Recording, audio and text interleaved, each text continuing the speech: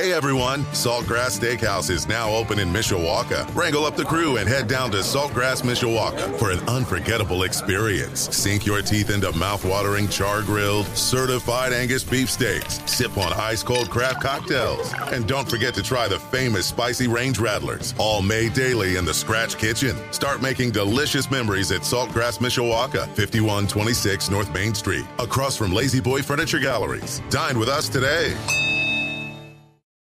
Portions of the day's programming are reproduced by means of electrical transcriptions or tape recording. This is Budweiser's Weekday Sports Beat. Never say never, but never. I plan on leading this team with an unwavering standard. Everybody love everybody. We will call it the golden standard, and this is the standard that will drive this football program to its 12th national championship. With Sean Stiers. I like that guy. What you could do is you could have a barbecue on that head. It's a good time, you know what I mean? On Sports Radio 960 AM, WSBT. He's running down the middle by the 50. He's bare-chested and banging his chest. They're chasing him. They're not going to get him. And now your host, Sean Stiers. All right. Friday. He's here. Day 2 of the NFL Draft is tonight. Kyle Hamilton has a new home. He goes 14th to Baltimore in the first round. Bears and Colts have their first pick of the draft in the second round tonight.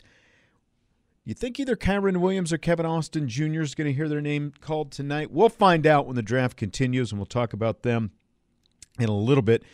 Did you watch the draft last night? I will admit I did it a little bit unconventionally. It quote-unquote air quotes, I'm doing air quotes right now, started at 8, which meant closer to 8:15 or 8:20.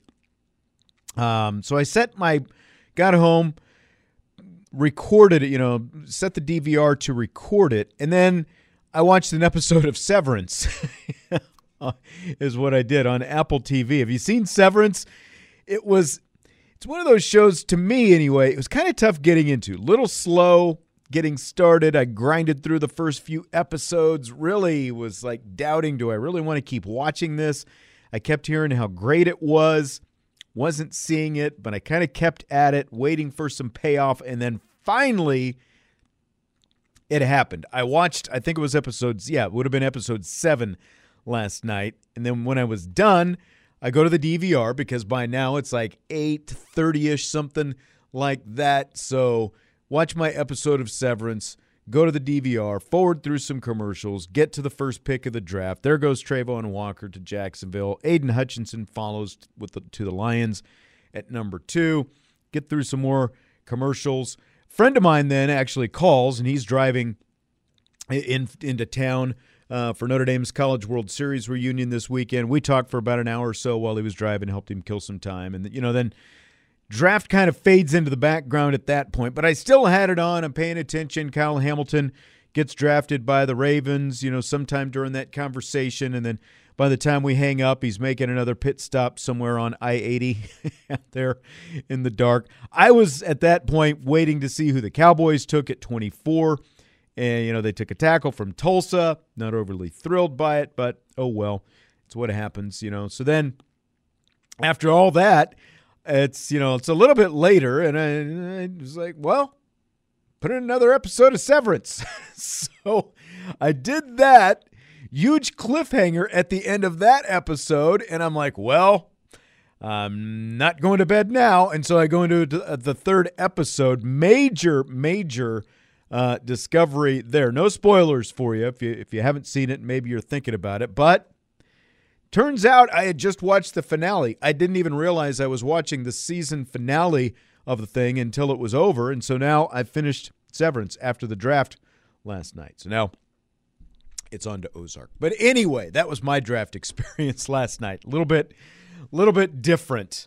But it was, there were a couple trades made in there, and, Eagles, Cardinals, Titans, Ravens all involved in, they swapped some wide receivers around, some draft picks got traded, but no trade involving Kyle Hamilton. He is now a Baltimore Raven. Let's hear from the new Baltimore Raven. First off, I'm very excited to be in Baltimore. One of the best organizations in the league, and to be able to play for a team like that from the start, I'm excited. Hope to win a Super Bowl this year. Hopefully I can add to that mission, and we can complete that. But I mean, in terms of falling or whatever, or sliding, like people say, you never really know going into the draft whether somebody's falling or sliding. That may just have been where they were supposed to go. So I feel like I just went to the right team at the end of the day. And going into the draft night, there's a bunch of questions, probably more questions than answers. And throughout the process, I know the Ravens liked me, and I visited with them, and it was a great visit. And I like them; they like me, obviously. And I'm excited to get this thing started. In terms of Ed Reed, I know he's the GOAT, if not top 2 safety ever, and hopefully get to pick his brain a little bit, get some knowledge from him. And at the end of the day, it's big shoes to fill, but I feel like if I can do everything I can and the best of my abilities, I can fill them. So there's Kyle Hamilton, drafted by the Baltimore Ravens, Notre Dame's 70th all-time player drafted in the first round, first for the program since Jerry Tillery 3 years ago.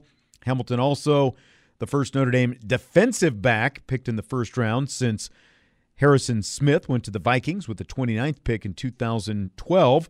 And the number 14 pick for Hamilton, the highest defensive back has been drafted since Todd Light went 5th overall in 1991. Hamilton also the highest drafted player since Bryant Young went at number 7 overall to San Francisco in 1994. So some pretty big distinctions for Kyle Hamilton last night, going 14th overall to the Baltimore Ravens. So, wish him well.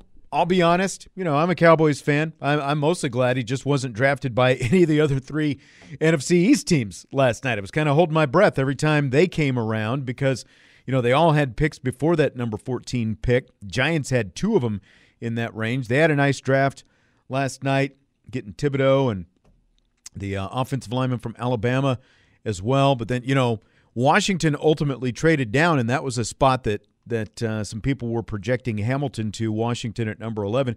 They trade down, though, and I don't know about you, but, like we follow these Irish players for the most part, you pull for them to some extent once they land in the NFL. But if you're the fan of an NFL team, like if you're not an NFL fan, then, yeah, you keep pulling hard for all those guys, the former Notre Dame guys and all that. But if you're the fan of a team in the NFL, they're not on your team, it's like, okay, yeah, whatever. It's like Zach Martin's been a great offensive lineman for the Cowboys. But if you're not a Cowboys fan, be honest, you really don't care how much success Zach Martin's had there, until he comes back to Notre Dame and he's working with the current players and that kind of stuff. But by the way, how about the move the Lions made? They trade up from 32 to 12th with Minnesota, and they grab Alabama wide receiver Jameson Williams, one of 6 receivers to go in the first round last night. Both the Bears and Colts potentially looking for receivers as well when they make their first picks of the draft tonight in the second round. The Bears have the 7th pick tonight, 39th overall, so they will have the, once the clock starts, they'll make the 7th pick tonight, assuming they don't trade. The Colts pick 10th tonight, 42nd overall. And the Bears also have another second-round pick at 48th overall. So they'll have 2 of the first 16 picks of the second round tonight. The Bears will. Be interesting to see where they go. But, the NFL makes it mandatory for each of the team's coaches and general managers to hold press conferences leading up to the draft. Well, because fan engagement. But, the Bears general manager fielded this question, an interesting one. Ryan Poles, new Bears general manager, fielded this question about needs and player evaluations recently. And I'll let you hear the question and how Poles answered it as well. The wide receiver group and what you have already been able to see of what you have on the field, do you go into it thinking, okay, this is what we don't have, like I need to address finding a big body receiver and X in the draft, or how do you look at that with some of the day 2 picks? Yeah, you're aware of it, so you're gonna look for it. It has to be there and it has to be at the right level. And I think that's the biggest takeaway is you can talk yourself into anything at this point. That's why I'm not overcooking this board. I'm taking a step back after today because I think sometimes you keep staring at it and you'll start sliding guys around and doing crazy stuff. But in terms of being specific, you're looking to identify it, but the key is making sure it's in the right value on the board.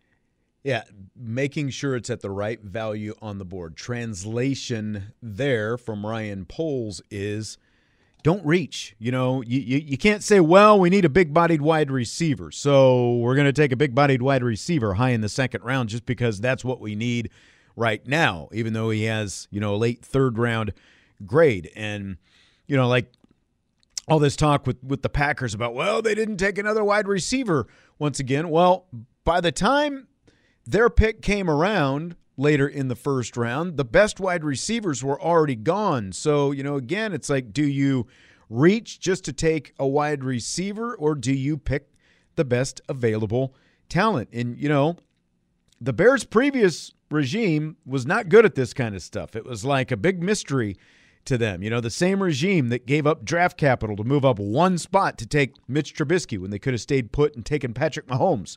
Remember that? I'm sure you do if you're a Bears fan. By the way, stinks to be Trubisky today. He just signed with the Steelers, and what do? They go out in the first round, and they get the hometown kid, Kenny Pickett, who I'm still not that sold on, but I guess time will tell. But anyway, Ryan Poles says don't reach when you're making draft picks, and I think a lot of people would tell you that. Chris Ballard, Colts general manager, has a pretty sound philosophy as well when it comes to making those decisions between drafting for need and drafting the best available player. That is the age-old question. You just got to make sure you're not passing a great player. You don't want to pass a great player. So just to take the need. I've always got my thinking about that a bunch where, all right, we have this need, but we got this guy leveled up here. I mean, if there's a different level and you're just going to take the better player. And if it's even, all right, then we'll take the need. I mean, I always go back to Reggie. I mean, I think they needed a corner here badly. I mean, like, it was bad. They needed a corner, but all of a sudden the corner went off the board and they ended up taking Reggie Wayne. I mean, and so you don't want to don't beat your head against the wall just to fill the need. Like I said, there's time. You have time, and there's still good players on the market, so you let it work itself out. And, of course, he's talking about Reggie Wayne, who went on to have a pretty good career. But, not hard to believe that both Ballard and Poles came through the same Chiefs organization before landing in their current general manager roles because they just seem to have such sound philosophies. And we'll find out more about Ryan Poles because he hasn't even made a pick. But, again, he's got two early tonight in the second round. But both teams, the Colts and the Bears, in the market for wide receivers. The Athletic has a mock of how they think the second round is going to go tonight. They have the Bears taking Georgia wide receiver George Pickens at 39, and the Colts going with Western Michigan wide receiver Sky Moore at number 42. But here's more from Chris Ballard on what he says is the toughest part about the transition for a college receiver going to the NFL. In college, you can look at the stats, and there's 75, 80 guys that have caught 80 balls, for 1,000 yards. But in our league, the coverage is tighter. It's more physical. They're getting, especially at the line of scrimmage, what you're seeing in college football, they get a lot of free releases that they don't get in our league. And the access they have getting off the football, and then the tempo they play at. So they're playing at these teams are running plays. We're watching tape, and you're watching 80, 90 plays on offense, and they're going every 20, 25 seconds. So they're getting some pretty simplistic looks defensively. So I think, and that's the hardest thing to see how they're going to make the transition to handle. How are they going to handle press coverage? How are they going to handle cloud coverage? How are they going to adjust? I think it's one of the harder positions to really come in and, make the adjustment. They have to be smart, and they've got to have a level of instincts to really be able to do it. But they can. We're seeing it now more and more. Kids are throwing – I think the change with 7-on-7 football, the passing game is just – I don't want to say it's completely changed, but – kids at a young age are out throwing and catching at a young age, all through junior high, high school, into college. So it's a hard position to make the transition, but guys do it.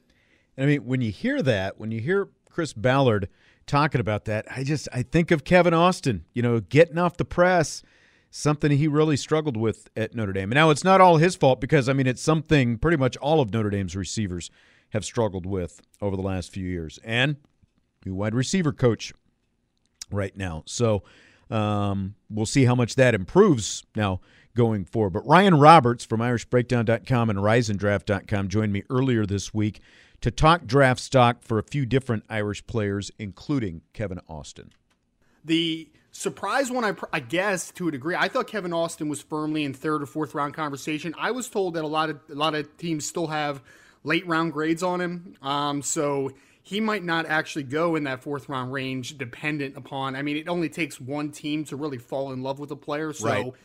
It's always possible that he'll go a little higher after the combine performance that he had, and then he had another nice showing at pro day running routes. But NFL teams are still kind of doing their homework on him and the due diligence because to be very honest, the tape did not quite match what the athletic profile would suggest. So he's a guy that might not go as high as some people maybe would think at the moment just based upon his combine performance. And, that's it. He had a great combine.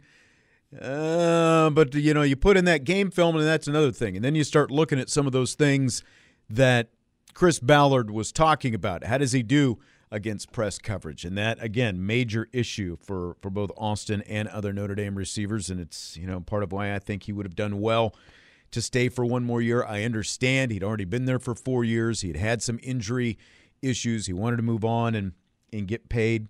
It's tough, though, but, some early mocks had Austin going before Kyren Williams, but maybe Williams now ends up going first between the two of those guys. Here's what Robert says about Williams' current stock. Kyren Williams is a player that, last week when I talked to you, I think I mentioned, I think fourth round range is probably a good spot for him. I was told that the majority of the teams, a lot of teams, have third round grades actually on Kyren Williams. Now, that doesn't necessarily mean he's going to go in the third round. That just means that that's where they value him, and sure. Obviously you're going to have the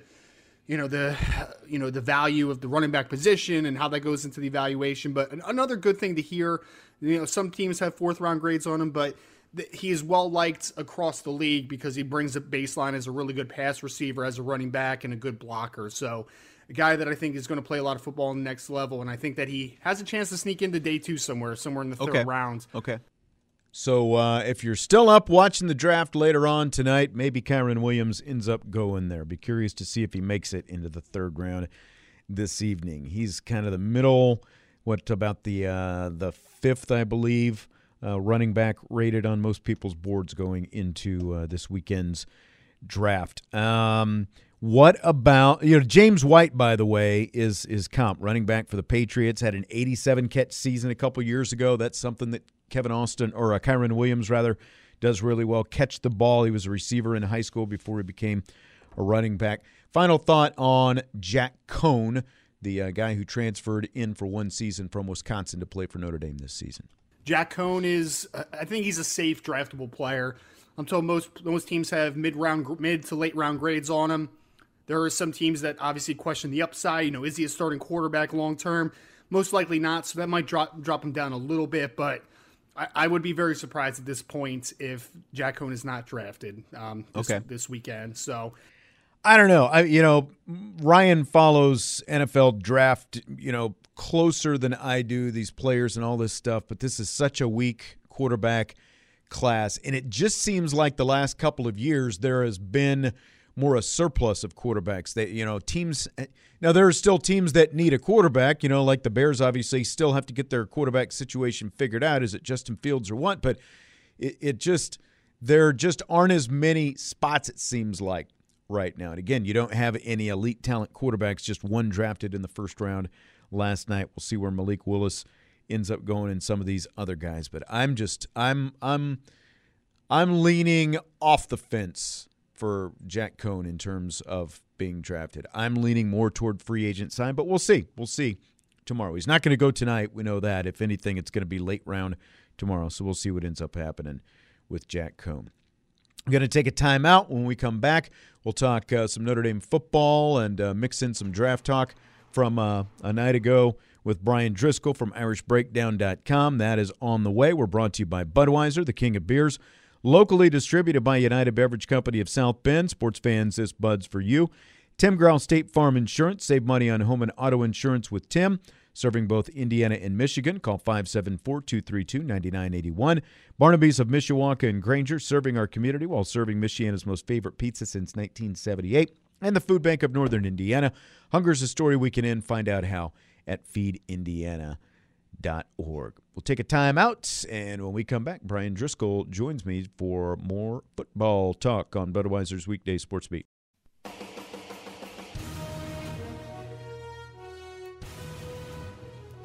Budweiser's Weekday Sports Beat rolls on Sports Radio 960 AM, WSBT. Brian Driscoll with me from IrishBreakdown.com, successfully finishing his dinner just before we get things started tonight. Good call. Timed it up perfectly. That's right. Some unfortunate news that just came across Twitter from the Notre Dame football PR team.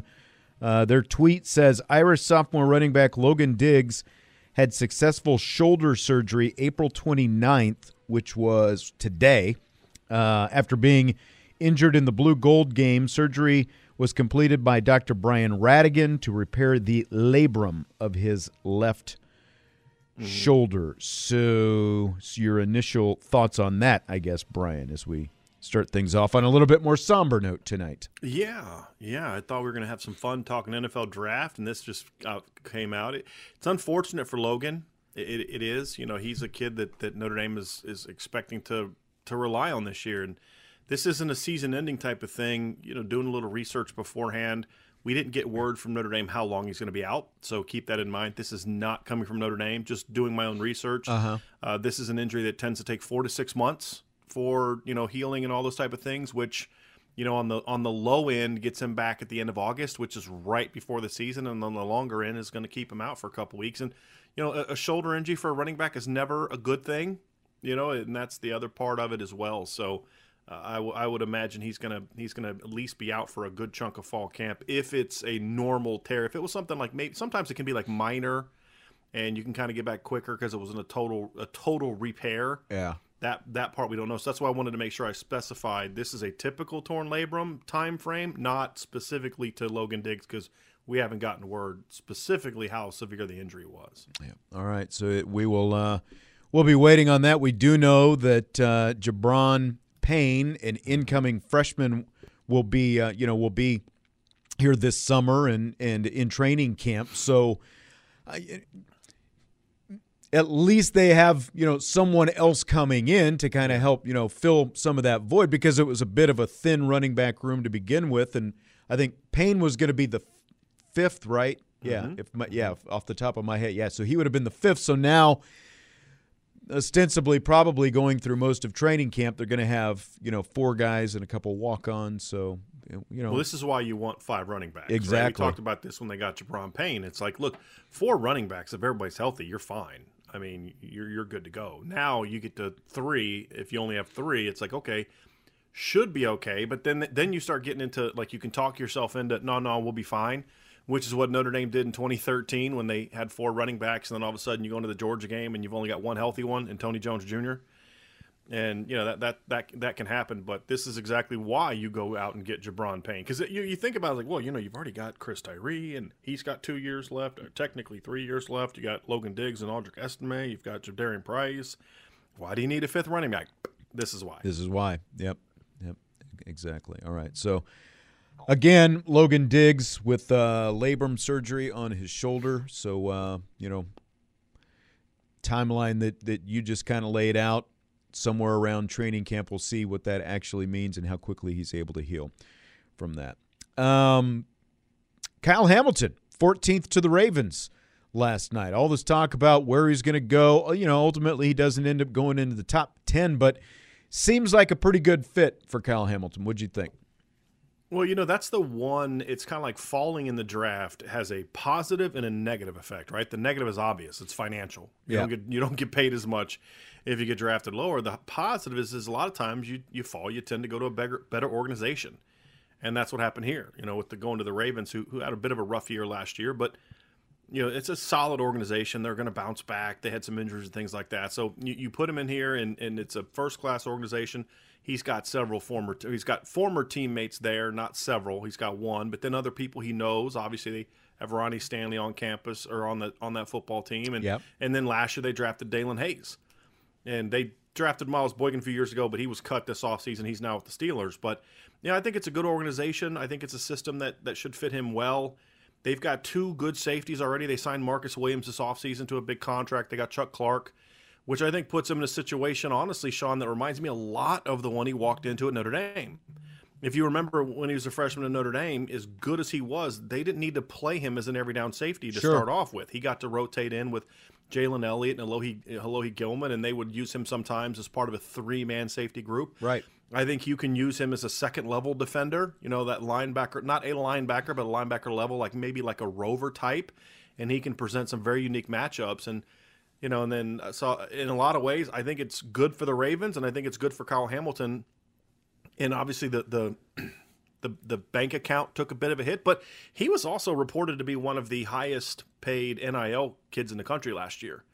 And that's the other thing about NIL is he's going to be all right. He's going to be okay. He still made himself some money, and he's going to get a chance to play for a first-class organization and a system that I think fits him pretty well. Yeah, and I saw something this afternoon about endorsement deals that he already has in place, I think, because of his NIL and stuff like that. So, yeah, that definitely helps. You mentioned Miles Boykin, wide receiver at Notre Dame, who tested through the roof, great 40 time and all that stuff. There was the viral video after he ran the great 40 time at the Combine a few years back, and he ends up getting drafted. Pro career never really took off with the Ravens. Kevin Austin, again, great 40 time and all that. I played a clip just a little bit ago about from Chris Ballard, the Colts general manager, talking about one of the biggest transitions for college receivers to the NFL, why it takes some guys longer. And he talked about the fact that basically the getting off the press, that is kind of the man maker, I think, for taking that step. And that's something that Kevin Austin is, that's how much do you see that holding him back as he tries to make that transition now? I think it holds him back significantly. I think if you're just watching tape, it's a major problem. Yeah, it's why Kevin at times looked like a day 1, day 2 pick, and at other times look like a guy that should probably not be drafted. I mean that's the range of film that you saw from Kevin Austin this year. At times he looked like a kid that maybe could sneak into the first round, and at times they're like, this kid's awful, and completely got shut out by Sauce Gardner. Completely dominated Kevin Austin. Mm-hmm. Well, I think if you're a good scout, and I know Chris Ballard and his crew is first class, and they're going to talk to people in Notre Dame, they're going to do a deeper dive, and what they're going to find out is this kid wasn't coached. And that's the thing. So you got to ask yourself, some NFL teams will say, hey, look, this kid's raw, he hasn't been coached, give me him and I'll coach him up. But in the NFL, not every organization's like that. Some are like, look, this is the professional football. We should have to coach up how to get off the press. Yeah. You know what I mean? And so with some teams, it's going to hurt them. And with other teams, they're going to say, hey, you can't teach 6'2", you can't teach 210, you can't teach 4'4'3", and a 38-inch vertical. And it just depends on what kind of organization you have. But, that's going to slow him down. It's going to keep him from being to that next level guy. And I think that his athletic skill set is a little different from Miles. So I think he should learn it a little bit easier if he puts in the work, whereas Miles was a little bit more long-limbed, and I think it was a little harder for him to kind of have some of the quick twitchiness that you need to get off the press that a Chase Claypool has that Miles doesn't. I think Kevin is more similar to Chase Claypool as a receiver style-wise than he is to Miles Boykin, which should help him. Right. But again, there's a lot of holes in his game technically. So it's just going to depend on our team's going to bank on the athletic talent that we can coach up, or is it a team that's looking for more ready to play product? Did you see anything in the blue gold game that would lead you to believe that in a short amount of time, Chancey Stuckey has kind of taken a step up compared to where they were before under the old coach? Absolutely. Okay. Yeah, absolutely. Like Braden Lindsey's a perfect example.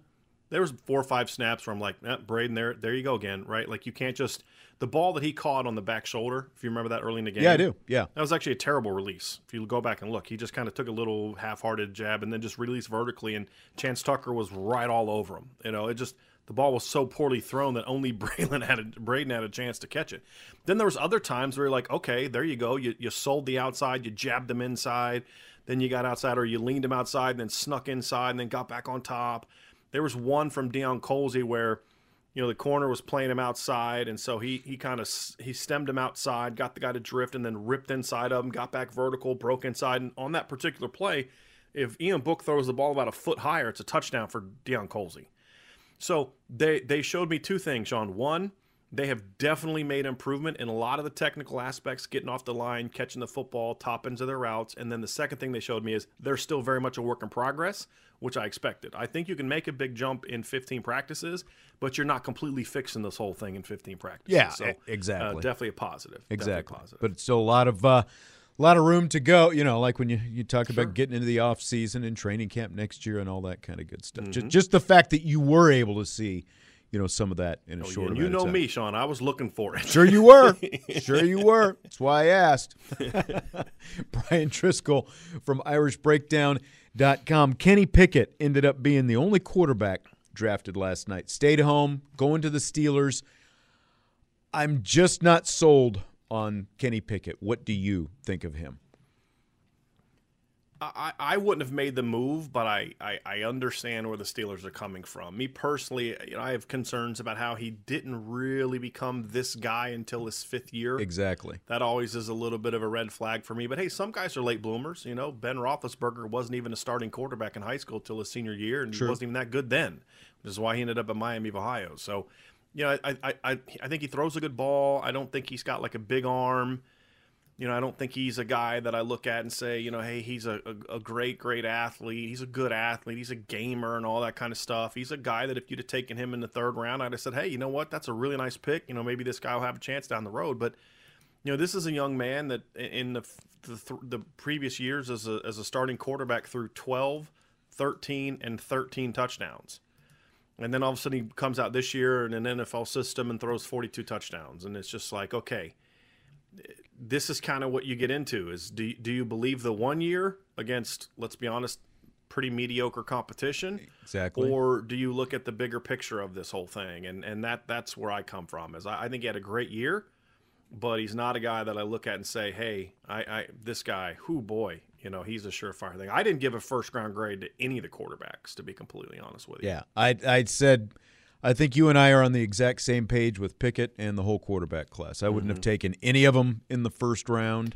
And just everything that you said about Pickett, the fact that he was there for 4 years. And 5. Yeah, well, yeah. 5. Well, I was getting ready to say for 4 years, and then in the 5th year, all this blossoming, and as you said, against a subpar ACC that everybody talked about. Right. So, yeah. Yeah, there's really only one quarterback I would have taken a chance on in the first round, and it's Desmond Ridder. That's the only one I would have taken a chance on because I think of all the quarterbacks, he's the guy that has the most upside to me. And his accuracy is an issue, but he's big, he's strong, he's got a big arm, and even though I don't love his accuracy, the thing I like about Desmond Ridder is this past season especially, he showed me in the Notre Dame game, even in the playoff game on a couple throws, he showed me in the conference championship game, he's a gamer.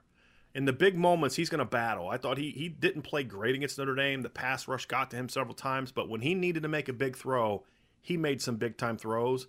He really impressed me with that. He's the only guy that I would have taken a flyer on, but honestly, I would probably not have taken any of them in the first round. Yeah, I agree. We all love Kyren Williams, but all this talk about is he going to make it, is he not, and where he's going to get drafted and the whole thing. What gives you the most confidence that Kyren Williams is going to stick in the NFL?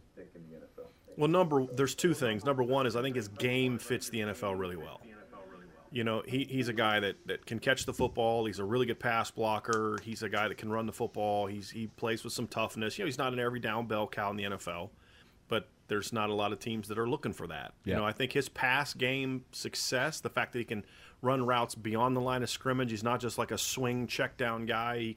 He He can outrun people and because of his route running, and he can catch the football. He's got good ball skills, and his pass blocking are why. The other thing too is he's going to work. I mean, that's the thing about Kyron is coaches are going to love him. He's not going to be this prima donna kid that you got to talk into working out and staying out of trouble and doing all that kind of stuff. The one thing about Kyron, whether you like his game, don't like his game, think it projects, don't think it projects, the one thing I think we should all be able to agree on when we analyze Kyron Williams, this kid is going to work hard, and he's going to be hungry because he was that way at Notre Dame. Yeah. And those are the two things that give me hope that he's going to have a chance to have a fruitful and long Notre Dame or NFL career, as a James White type of guy. Maybe not in an every down back, but a Kevin Falk type of. Kevin Falk played a long time in the NFL, and I don't think he's ever a number one back. And I could see Kyron being that kind of guy. Yep, I agree. Osita Ekwonu's twin brother Ikem, who went to NC State, drafted 6th by the Panthers last night. Did Notre Dame ever have a shot at him? Do you remember, they didn't really recruit him, really, and honestly, neither did any other big time programs. He just wasn't that kind of player in high school. I mean, they played at the same high school. He was a 3-star kid. He was I think ranked in the 600s, 700s in the country. Clemson didn't push for him. Notre Dame didn't push for him. Bama, Ohio State, none of those schools came and pushed for him. That's how he ended up at NC State. So. He's just one of those kids who's a late developer. Zion Johnson, I say Zion Williamson. Zion Johnson, the kid that went to BC, he started his career at Davidson. Crazy. I played against Davidson in college, and I was at a D3 school, So some guys are just late bloomers. It happens sometimes, and he was one of those guys. When I went back and watched his film, and it's like when Jesse Bates came out of Fort Wayne. People are like, how did Notre Dame miss him? I'm like, they didn't miss him. He just wasn't that good coming out of high school. It happens sometimes. Later. Yeah. It does. Will Fuller is a senior. He went to the opening before senior year, the opening out in Oregon. If you remember, it's that big event where all the best high school players go. And I remember going a few years ago, and they were repeating 40 times of all the former guys that had been there, and they repeated Will Fuller's. And if I remember correctly, it was in the mid 4.5s. So he wasn't that guy coming out of high school. He got faster when he got to Notre Dame. That happens sometimes. And I think that's what happened with Osita's brother. It's not one. Look, it would be easy for me because I was Jeff Quinn year. If I wanted to take shots at Jeff Quinn or whatever, but I don't fault Jeff Quinn because if I didn't say it was a miss at the time, then I can't look back and tell you that it was a miss at the time. Yeah, we all knew. We were all aware of him. We all knew he had a twin brother, and he just wasn't a guy that was a Notre Dame caliber player then. He certainly is now. That's, just everything that you outlined there. Different guys develop at different rates, which is also why you see Group of 5 and Division II and FCS guys, ending up with NFL careers as well. Think about it. Two offensive linemen drafted in the top 20 last night were guys that went to FCS schools. One of them eventually transferred to Boston College. The other one spent his whole career at Northern Iowa. Yeah. And it happens. Yep. Brian Driscoll, IrishBreakdown.com. Have a great weekend, and I will talk to you Monday, okay? Thanks for having me on. Enjoy the draft. Absolutely. You too. Brian Driscoll, IrishBreakdown.com. We'll take a timeout. When we come back, Jim Irizarry is going to join me. He has got his 5 sports wagers for you for the weekend. That is coming up next on Budweiser's Weekday Sports Beat. This is the My 5 question of the day. Can you dig it? On Sports Radio 960 AM, WSBT. Jim Irizarry in for his 5 sports wagering picks for the weekend. Are any of them draft-related, Jim Irizarry? How about that? My first one is... Hey! Who knew? Hey! Chicago Bears, exact position of the first player selected. Okay. Wide receiver and offensive lineman are both at plus 250. Defensive back, plus 300. Defensive lineman / edge, plus 425. One more of these, like I said, Bears don't draft. Their first pick is tonight. The wide receiver core right now consists of Darnell Mooney, Equanimeous St. Brown, Byron Pringle, Daz Newsome, and some guys who are probably the wide receiver 3s in the USFL. Right. They have torn the roster down already. Right. Yes. Yeah, if you're looking at the Bears wide receiver room, it is down to the studs. Even if the Bears trade their pick, it's likely going to be for a wide receiver, so I like that plus 250 on the wide receiver. Yep, that sounds like a good one to me. All right, so starting with the Bears and the wide receiver, what's your next bet? NHL tonight. Last night for the NHL regular season, by the way. Oh. Boston at Toronto. A nice original 6 matchup there, too. Boston could still move up to 3rd place in the Atlantic with a win. Tampa Bay loses at the Islanders. That kind of sets the table for that. I'd imagine the Bruins probably going to try and do that because then they face the Leafs in the playoffs instead of Carolina. Toronto is resting Austin Matthews, John Tavares, and Mitch Marner, which means a lot of points on the bench, as well as their top goalie. So I like Boston, just straight up. If you got to play a puck line, Toronto plus 1.5. Okay. All right, so we've got an NFL draft bet. We've got an NHL bet. What's your number 3 wager tonight? One of the baseball games, Minnesota at Tampa Bay. Rays have won 4 of their last 5, but Twins have won their last 7. And they're taking that on a road trip. I just like the way this one feels. Everything tastes better. Everything feels better. Everyone on the trip is booming with confidence. They've got their best starter on the mound in Dylan Bundy. They've won all 3 of his starts. So far this season, he's only allowed 1 run and 1 walk. That's insane. I'm on the Twins to win. Okay. Plus 110 there. Twins to win. Very catchy phrase there. White Sox fans probably won't like that, but it's a good sounding wager there. Okay, what's next? Cubs at Milwaukee. Nice little battle right there in the NL Central. Yeah. Relatively cheap price on the Brewers at home as well at minus 145. Presumably because the Cubs are starting their best pitcher in Kyle Hendricks, so could get an upset, but he's historically much worse on the road anyway. His one away start this year was god-awful. Chicago also used one of its most effective relievers in Scott Efros in Thursday night's loss in Atlanta for 2 innings, so he's not going to be available. Okay. Milwaukee's Adrian Hauser had a 2.81 ERA at home last year.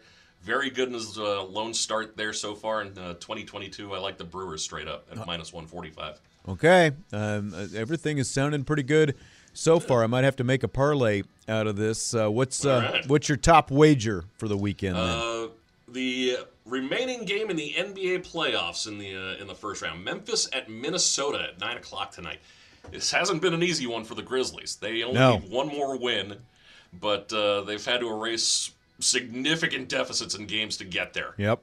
They've got Steven Adams out because of COVID, but he's barely played since game 1 anyway, so that's not really too much. Grizzlies are the better team. No Timberwolves lead seems to be safe anymore, or ever really was this season. So I think the Grizzlies finally put them away with a win tonight and move on. It's been an exciting series, though. That's, I guess, all you can ask for. It's been really fun to watch. Entertaining television, that's for sure. All right. Jim Irizarry with his top 5 sports wagers for the weekend. We'll take a timeout. Got a Sports Center update coming up next. Thanks as always, Jim. Have a good weekend. Enjoy the rest of the draft. You do the same. All right. Sounds good. Budweiser's Weekday Sports Beat continues next on Sports Radio 960 WSBT.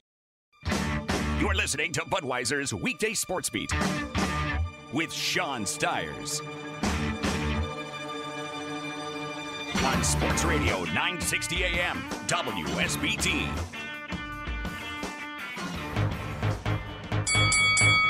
Who wants to have some fun? Rapid Fire starts now on Sports Radio 960 AM WSBT. And now your host, Sean Stiers.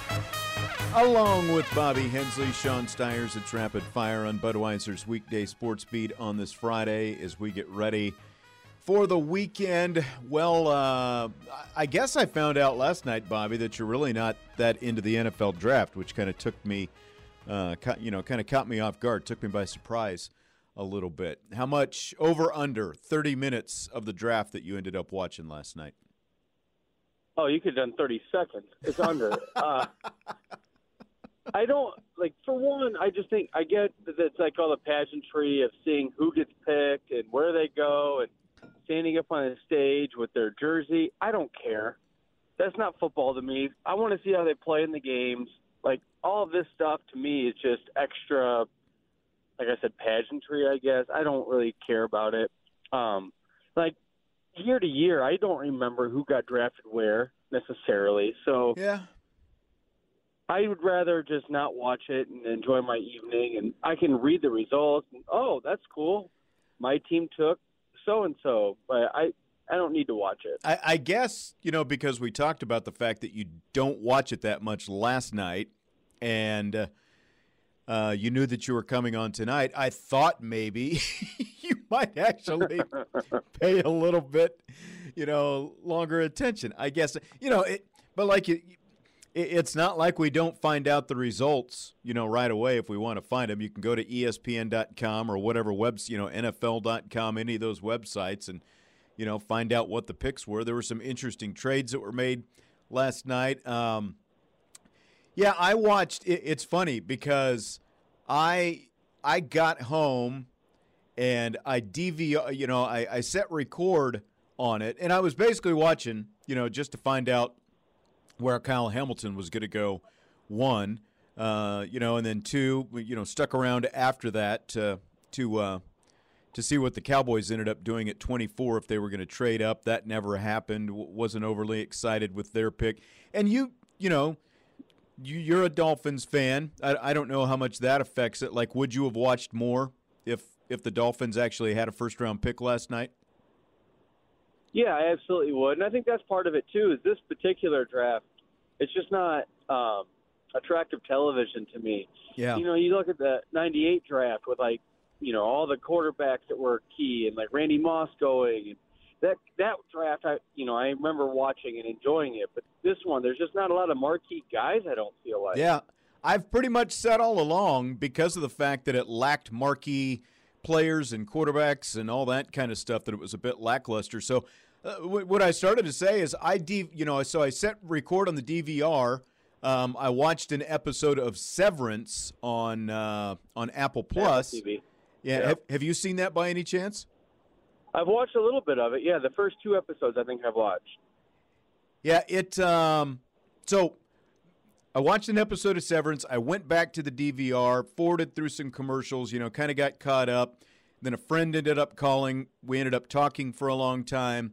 And then by that point, it was, later in the draft. So I stuck around and watched the Cowboys pick, went, and then watched the last 2 episodes of Severance. I'll say this, the Severance thing, first few episodes to me, really slow. Like, I really struggled just to get through them. And then some people who had watched the whole thing said, stick with it, stick with it. It took about half the season, which is about 4.5, 5 hours to me to really get interesting.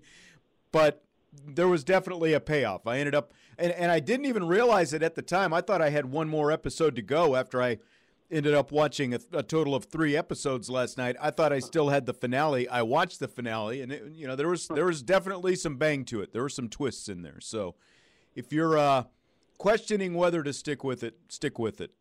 So. Well, it's funny because, that's how dry we are for content right now, is that we're talking about Severance on Apple TV. That's right. But no, I did. I'd watched the first 2 episodes, and the second one especially, I was like, I'm just losing it. I just was starting to get sleepy, and I haven't had anybody tell me to stick with it either. Yeah, the story, it really takes some time to get going. I told this to my wife. It's like, I'd watched 2 or 3 episodes, and I'm like, there's been no plot advancement. It's like there's just kind of plodding around, but stick with it. That's all I can say, is it really gets good like the last 4 or 5 episodes. So, all right, let's go ahead. Is it better than Winning Time? Oh, no way. No way. I'd still go with Winning Time. We'll get to Winning Time here in a minute. We've got an update on that. But fill in the blank. Kyle Hamilton going to the Ravens with the 14th pick is blank. I guess the word is expected. I think that's about where you expected him to go. We're both thinking between 10 and 15. He's at a position that's kind of a weird one to draft. Yeah. But he's so talented that you can't pass on him forever. And I think that's a steal for the Ravens. I do too. I think it's as good a place for him to go as any. It's an organization that has been, essentially built on defense forever, no matter who the head coach is. But it's known for its defense. You've got iconic players like Ray Lewis and Ed Reed, obviously a safety who played there. So, a great organization there in Baltimore, built on its defense. Kyle Hamilton gets to go there now. Wink Martindale, pretty good defensive coordinator. So I think it's a good situation, and I said this earlier, I'm just ecstatic, even though he's not a Dallas Cowboy, I'm just ecstatic that he did not end up in the NFC East on one of those other teams, because they all had picks, in that range that we were talking about from first through the middle of the draft, and he didn't end up with any of them. The Giants had 2 picks in that range. Washington actually ended up trading down, and then, there were some other moves that were made. The Eagles made a couple of moves. They made a trade last night, as well as some wide receivers got swapped around. So I think it's a good situation for Kyle Hamilton, and an opportunity now for him to to kind of go out and prove that he was worth the pick. 14th is nothing to sneeze at. So I don't think you can say that he really fell. But 14th, middle of the draft, highest picked defensive player for Notre Dame since Bryant Young in 1994, and Bryant Young's going to the Hall of Fame. So, and that was the infamous Colts draft. That's right. The one that we talked about last night with Bill Tobin and who the hell is Mel Kiper Jr. Well, in that draft in general, there was 3 Notre Dame. Jeff Burris was taken as well in that round. Yeah. In the first round that year. There was a lot of Notre Dame presence in that first round that year. Yeah, there was. I mean, that was really, you're talking about that 93-94, the last great Lou Holtz Notre Dame teams, and really, the last really good Notre Dame teams until these last few years that we've seen. So you can see why there'd be so much talent picked that high. It's just wild to me that, the game has changed so much. Like, can you imagine Jeff Burris taking off a game because he knows he has a good draft stock and does it really matter? I know. No kidding. Yeah, just everything is so different now compared to then. But it was almost 30 years ago at this point. So I know. It's just rough to see. I don't enjoy the fact of players maybe sitting out because they know they have high draft stock, and why risk it? Well, you still, you're ruining the college game by doing that. No, so now we've got to save the college game by making these guys go out there and play. I wonder if Jalen Smith, if he would still stick with the whole fact that he didn't regret playing in the Fiesta Bowl, because I think his career is pretty much over now, and it's the result of that. Yeah, but he had a longer career than people realize. I agree with you in the bowl game, but during the season's what I'm talking about. Gotcha. I got you. All right, over under 2.5 more Notre Dame players who will be drafted this weekend. I'm thinking under. He's saying more, so that could be 3 additional. Correct. Yeah, I'm going to go under.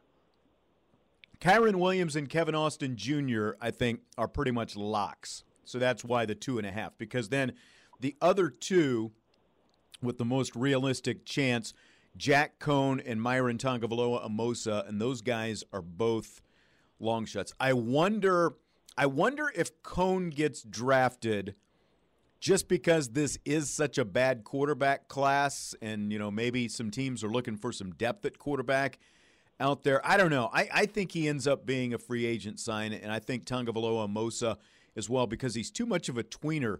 They moved him out to play defensive end because he's only 270 pounds. He couldn't keep weight on, so they move him out, and he's just not quite twitchy enough to go out there and play defensive end, I don't think. So he's just a classic tweener. He needs more milkshakes and pizzas and burgers and stuff like that to keep some pounds on him. So I'm going to go under as well. I'm going to go with Williams and with Austin, but I just don't know. I think Cohn is the most realistic opportunity. I just don't know, though. What do you think? Do you think that as bad as the quarterback class is overall, do you think that gives him any more opportunity? I almost wonder if that gives him less of an opportunity, because, like you said, you can sign him as a free agent. Yeah. There's other quarterbacks out there that you are going to be free agents or you can trade for without giving up anything. So I wonder if that kind of hurts him that it's so weak of a draft. Because you might be the 9th best quarterback, but that in a weak draft, that's not good. Yeah. So I think it hurts him. Yeah, I do too. I kind of tend to think that way as well. All right, what are 2 teams that you think could be a good fit for Kyren Williams? See, I don't know. I think any of these teams, I think the Chiefs would be a great spot for him. Interesting. Because they know how to use speed. They know how to use athleticism. But he doesn't have the speed. Hill. He didn't run the good 40 time. He doesn't have the speed that they're looking for, I don't think. So, but the 40 time is a little bit different, I think. I still think the Chiefs know how to get talent out of the skill positions on offense. I think agree with that. With Mahomes especially, you get so much movement and you can do so many things. Yeah, I think his skill set definitely is in line with what the Chiefs are looking for from the running backs. I think that is certain. So, but again, does the lack of speed hold him back because he didn't have the good 40 time? My two teams are the Patriots, and maybe it's just because we talked earlier this week with one of the draft guys about the fact that James White is a good comp for Kyren Williams. Kyren Williams, great pass catching ability. I could see him easily, kind of fitting in there in New England. And I think the New Orleans Saints as well, even though you don't have Sean Payton anymore, they've been, they've needed some running back depth behind Kamara. They had Tony Jones Jr. there last year. He really didn't do a whole lot, and I think that Kyren Williams, I could see him wearing a Saints uniform or a Patriots uniform. Now, there are others as well, but those are two that kind of stood out for me. I mean, it's a crapshoot once you get into the second round, too, because now every team's passed on you, so every team has a shot at you. Right. But I think you're right about the Saints. That's an interesting place because Kamara, part of his is that he can catch the ball out of the backfield. Yeah. And the depth behind him has been weak, and even quarterback play last year was weak for him. Yeah. I mean, they were scratching and clawing just trying to get a quarterback because Jameis was out, and they added Trevor Siemian, who was bad. Ian Book got a shot, and that didn't go so good. So that's an interesting place for him to go, and he'd actually have some playing time there, I think. I think so, too. I think he could easily get some playing time, splitting some time potentially behind Kamara. So, yeah, that would be a really interesting place for him. Now, personally, I've said this before, I'd still like to see him wearing a star on his helmet because, there's going to be some decisions they're going to have to make with both Zeke Elliott and Tony Pollard here after this season. But, they might not go after a running back this year. But, I mean, a third running back, having back there on kickoff returns, I would love to see that. But that would probably be a little bit deeper in the draft based on their needs. All right. We talked last week about the Jerry West stuff with the Winning Time show on HBO, the TV show on HBO, the series about the Los Angeles Lakers and their rise in the 1980s. Jerry West, the Lakers great, has been upset about his portrayal, his depiction on the show, even going so far as, filing an injunction. He's quoted this week saying he would fight it all the way to the Supreme Court, all this stuff. And, you've got all these people like Kareem Abdul-Jabbar coming out and saying, well, I know that Jerry West never broke a golf club. He would never do something like that. No one's ever seen him do something like that. Well, HBO actually released a statement this week, a rebuttal, in response to all this uproar that's going on with Jerry West. And they based this series one on the book by Jeff Pearlman, the author who wrote a book about this, but they also, for their source material, went and, you've got all these different Lakers and all these different people who have written autobiographies. Well, guess what? Jerry West has an autobiography titled West by West, My Charmed, Tormented Life. And he brings up his long battle with depression, something that is depicted in the show. On page 68, here's a quote that West writes in his own autobiography. Quote, I have broken a lot of clubs in my life on purpose. There was a place not far from Bel Air Country Club that repaired them, and I would often put a broken club or two in front of their door early in the morning, well before they opened, with no note. No note was necessary because they knew the clubs were mine. I have even thrown some clubs over the fence of Bel Air. If you don't believe me, ask Pat Riley. He witnessed it. End quote. So, I don't know that this necessarily completely answers things, but to me, Bobby, it's not that, if you listen to this, because again, he's saying he didn't have anger management issues, but he's talking in his own book about breaking golf clubs over his leg and throwing golf clubs, basically, which is depicted in this show. To me, it's like it's not that Jerry West wasn't really like this. He just doesn't like the fact that it's actually being shown on TV for everybody to see.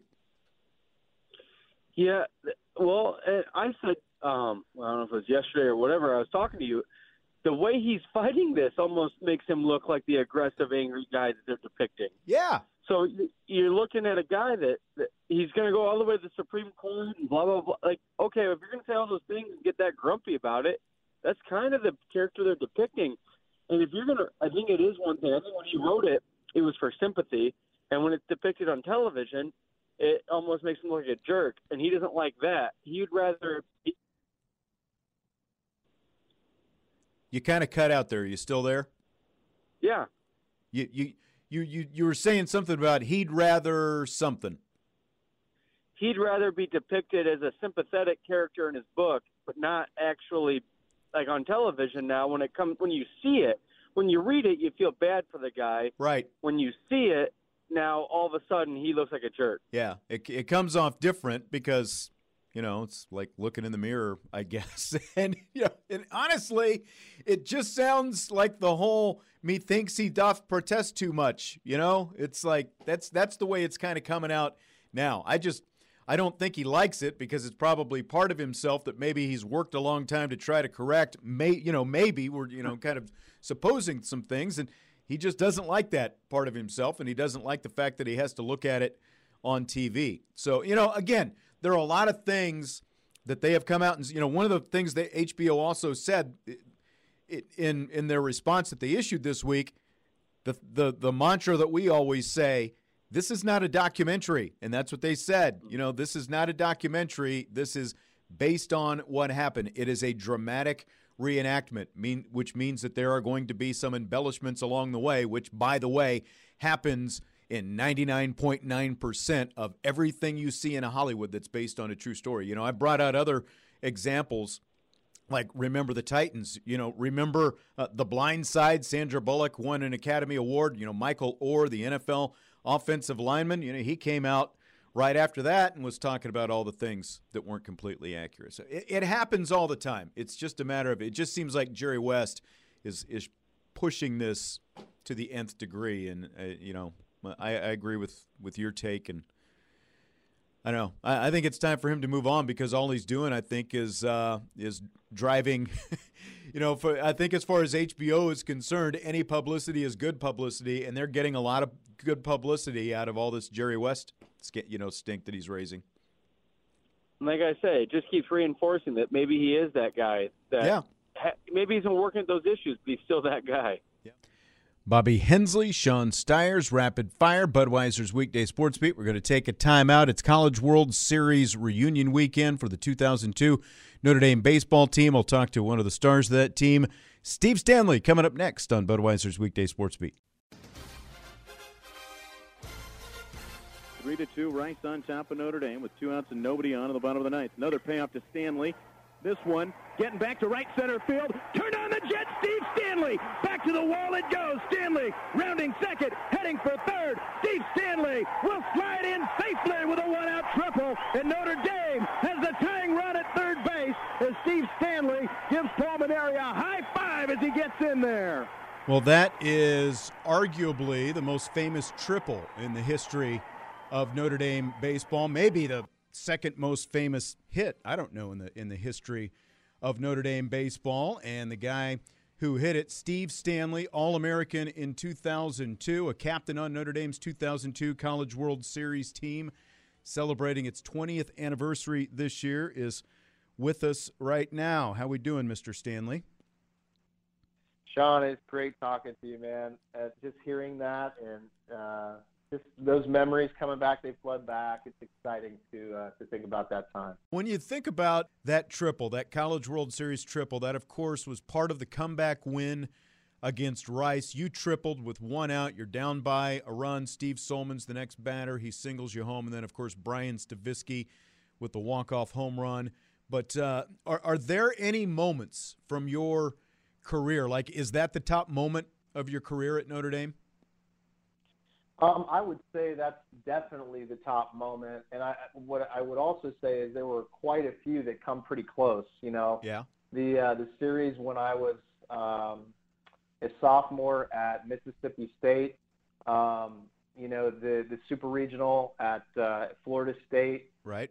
Winning the Big East championship, and Steve Solman scoring that run, and then Stavisky getting a huge hit there. I mean, there was a lot of big moments for us, but that was definitely on the top. Yeah. Well, and I think that the Big East championship, when you end up going to Omaha at the end of the season, I mean, that it gets lost in the shuffle a little bit because of some of the moments that you mentioned. But, I had your coach, Paul Mainieri, of course, on a couple of weeks ago, and we've talked about it before. That was something new for that team as well, just winning a Big East championship, especially against Rutgers. That was a team that you guys just couldn't quite push through. And so just how big was that moment at the time? Was that probably the biggest thing that had ever happened, just winning that Big East championship? It was. And, a lot of the things that people don't remember, number one is that's that automatic seed to get into the 64-team tournament, just like the NCAA tournament in basketball. If we don't win that tournament, I don't know if we get into the regional. And the reason for that was that we had such a poor start to the season. Obviously, we strung a huge amount of wins together late. But if we don't win that tournament, there's nothing to say because we were a northern team. And, it wasn't like we played in the SEC conference where, they would let a lot of teams in. Who knows if we get in or not? And I don't seem to remember if other teams from the Big East got in that year, maybe one or two other teams. But it was huge that we won because if we don't win that, who knows if we actually get into the regional to have a chance to go to the World Series. Right. Yeah, exactly. And, I mean, you ended up hosting that regional as a 2 seed, and I don't know that happens very much anymore. The tournament has evolved a lot over the years, but even that was a little bit unique because it comes down to facilities and who puts in the bid and the guarantees and all those different things. But you got to host that regional as the number 2 seed. South Alabama was the number 1 seed, so they came up here, and of course your second round 25-1 lopsided win over South Alabama was probably the highlight of that weekend. But you guys went 3-0 that weekend as well, and you had 2 other games against Ohio State. You scored 8 runs and 9 runs against Ohio State in those 2 other games. That had to be one of the better 3-game stretches just offensively that you guys have had, I would imagine. Well, it was huge, and a lot of people probably don't remember this, but Luis Gonzalez and Craig Counsell had a bet because Luis Gonzalez went to South Alabama, and so he had to wear Counsell's Notre Dame jersey, the next day. It was a huge win for us against South Alabama. But then also, me being a Columbus kid and really, Notre Dame, in particular, Coach Mainieri, went out of their way to make me feel special when I was recruited. And Ohio State, in my backyard, I was an underdog type of guy, not a big guy. And so I don't blame them for not recruiting me hard.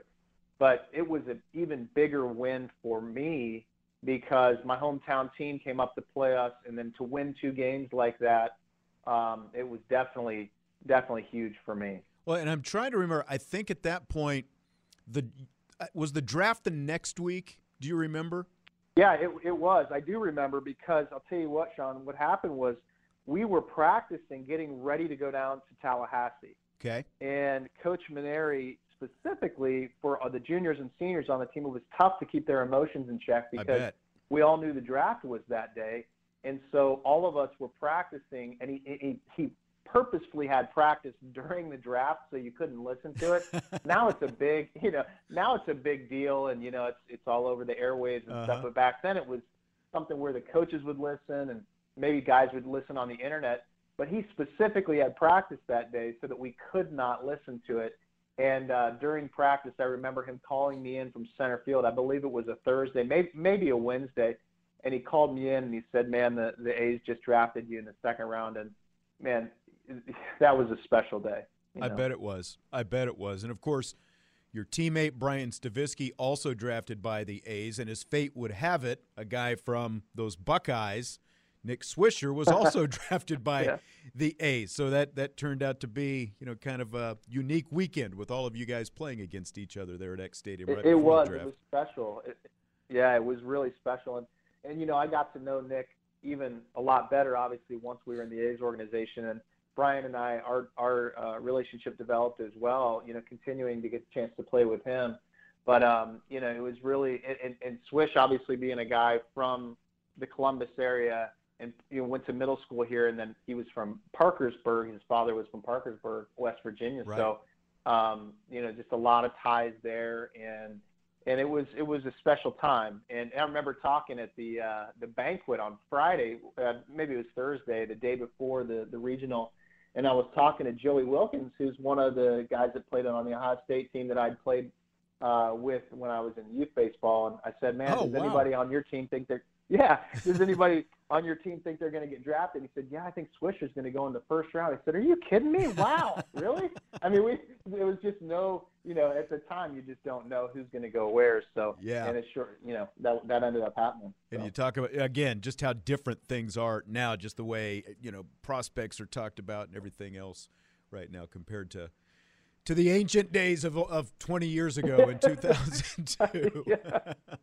It does. It feels like that. Coach Mary and I talk all the time, Sean, and we talk about the fact that, it was big back then, because I remember even as a kid growing up in the 80s and 90s, to watch the World Series was a big deal, even for me when I was 9, 10 years old. Right. And now it's just become a whole nother animal. It's huge. You got college baseball games are on every day. I mean, you got ESPN Plus and all these different, avenues to watch games. Yeah. And you never used to be able to, if you watched and saw a super regional game, it was a big deal. Now it's everywhere. Yeah, absolutely. Absolutely. Steve Stanley's with us, All-American in 2002, drafted by the Oakland A's from Notre Dame's 2002 College World Series team, which is celebrating its 20th anniversary, of course, this year. So as we kind of keep looking back on that season, you win the regional at home, you go to the super regional, and for your reward, you get the #1 team in the country, of course, Florida State, 25-game winning streak and all that. And again, talking to Paul a couple of weeks ago, so much of his coaching was not just fundamental coaching, but it was about motivation and emotion and, all these different things. Do you remember his message to you guys going into that weekend? Yes, and it hadn't changed from the day that I walked on campus. This guy was the same. Coach Maneri, he believed in his players. He believed in the program. He believed in the things that he taught, and they all came to fruition. And he would always say, that weekend, you're playing not only for yourselves, but you're playing for all the guys that have come ahead of you that have gotten us to this point. You think about guys like Aaron Heilman and Brant Ust and Alec Porzel and all these guys that came ahead that I played with. And then even before that, there was so much great tradition at Notre Dame, and they had been so close. So he preached that to us, but his philosophy was the same from day one. And really, when we walked in there, we never felt like underdogs. We always felt like, man, we can play with these guys. And that was instilled by Coach Maneri from day one.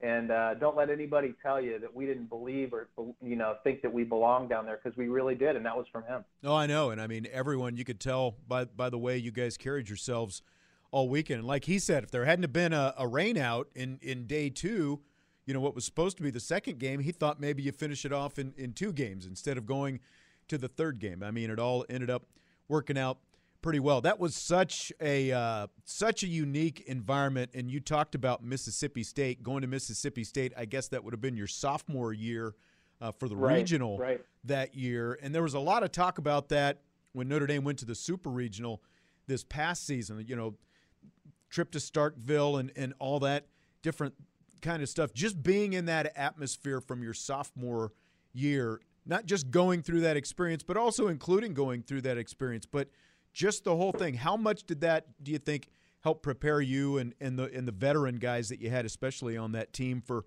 both winning the regional and the super regional and just kind of being on the big stage?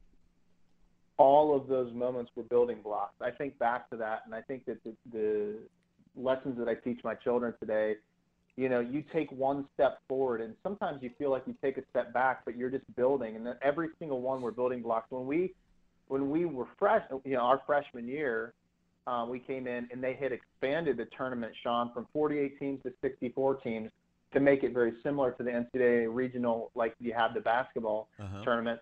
And so we made that 64-team tournament and just got trounced by Cal State Fullerton. It was it was a great experience, but they beat us on our home turf. And then we come back the next year, go down to Mississippi State, playing an unbelievable regional, lose in the last inning on a walk-off home run, and they got to beat us twice in the last day. Then to go and host again our junior year to play Florida International and play well in that tournament, but to always fall a little bit short, man, we were ready, And so it was like all of the stars aligned in that moment, to win the regional and then to go down to Florida State. And I don't think there was one Florida State fan that thought we stood a chance, I love the story that, like, in the fifth inning of the third game, fans were calling Omaha still to reserve flights and, reserve hotels because they still thought we were not going to win that game. Yeah, I can vouch for all of that. Just kind of witnessing, sort of, sitting right behind the crowd, but there you could tell there was. Yeah, they had their own belief, and I mean, they're Florida State, and I guess that's what they're supposed to think when this little team from the north comes down, and all that kind of good stuff. But let's kind of circle back to Omaha. Now you're in that elimination game against Rice. You're in the ninth inning, bottom of the ninth inning, 1 out. You're down by a run. You're coming up to the plate. If you lose, you go 2-Q, as they say in Omaha, 0-2, and you're done. But so you come to the plate. There's a left-hander on the mound. You're stepping into the batter's box. So take us through that at bat, Steve.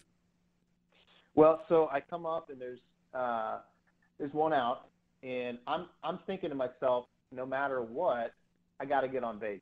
My role for the 4 years on that team was to get on base because we always had guys that could slug and guys that could hit the ball a long way. Mm-hmm. And my feeling was, if we're down a run, I got to do something to get on here so that we can make something happen.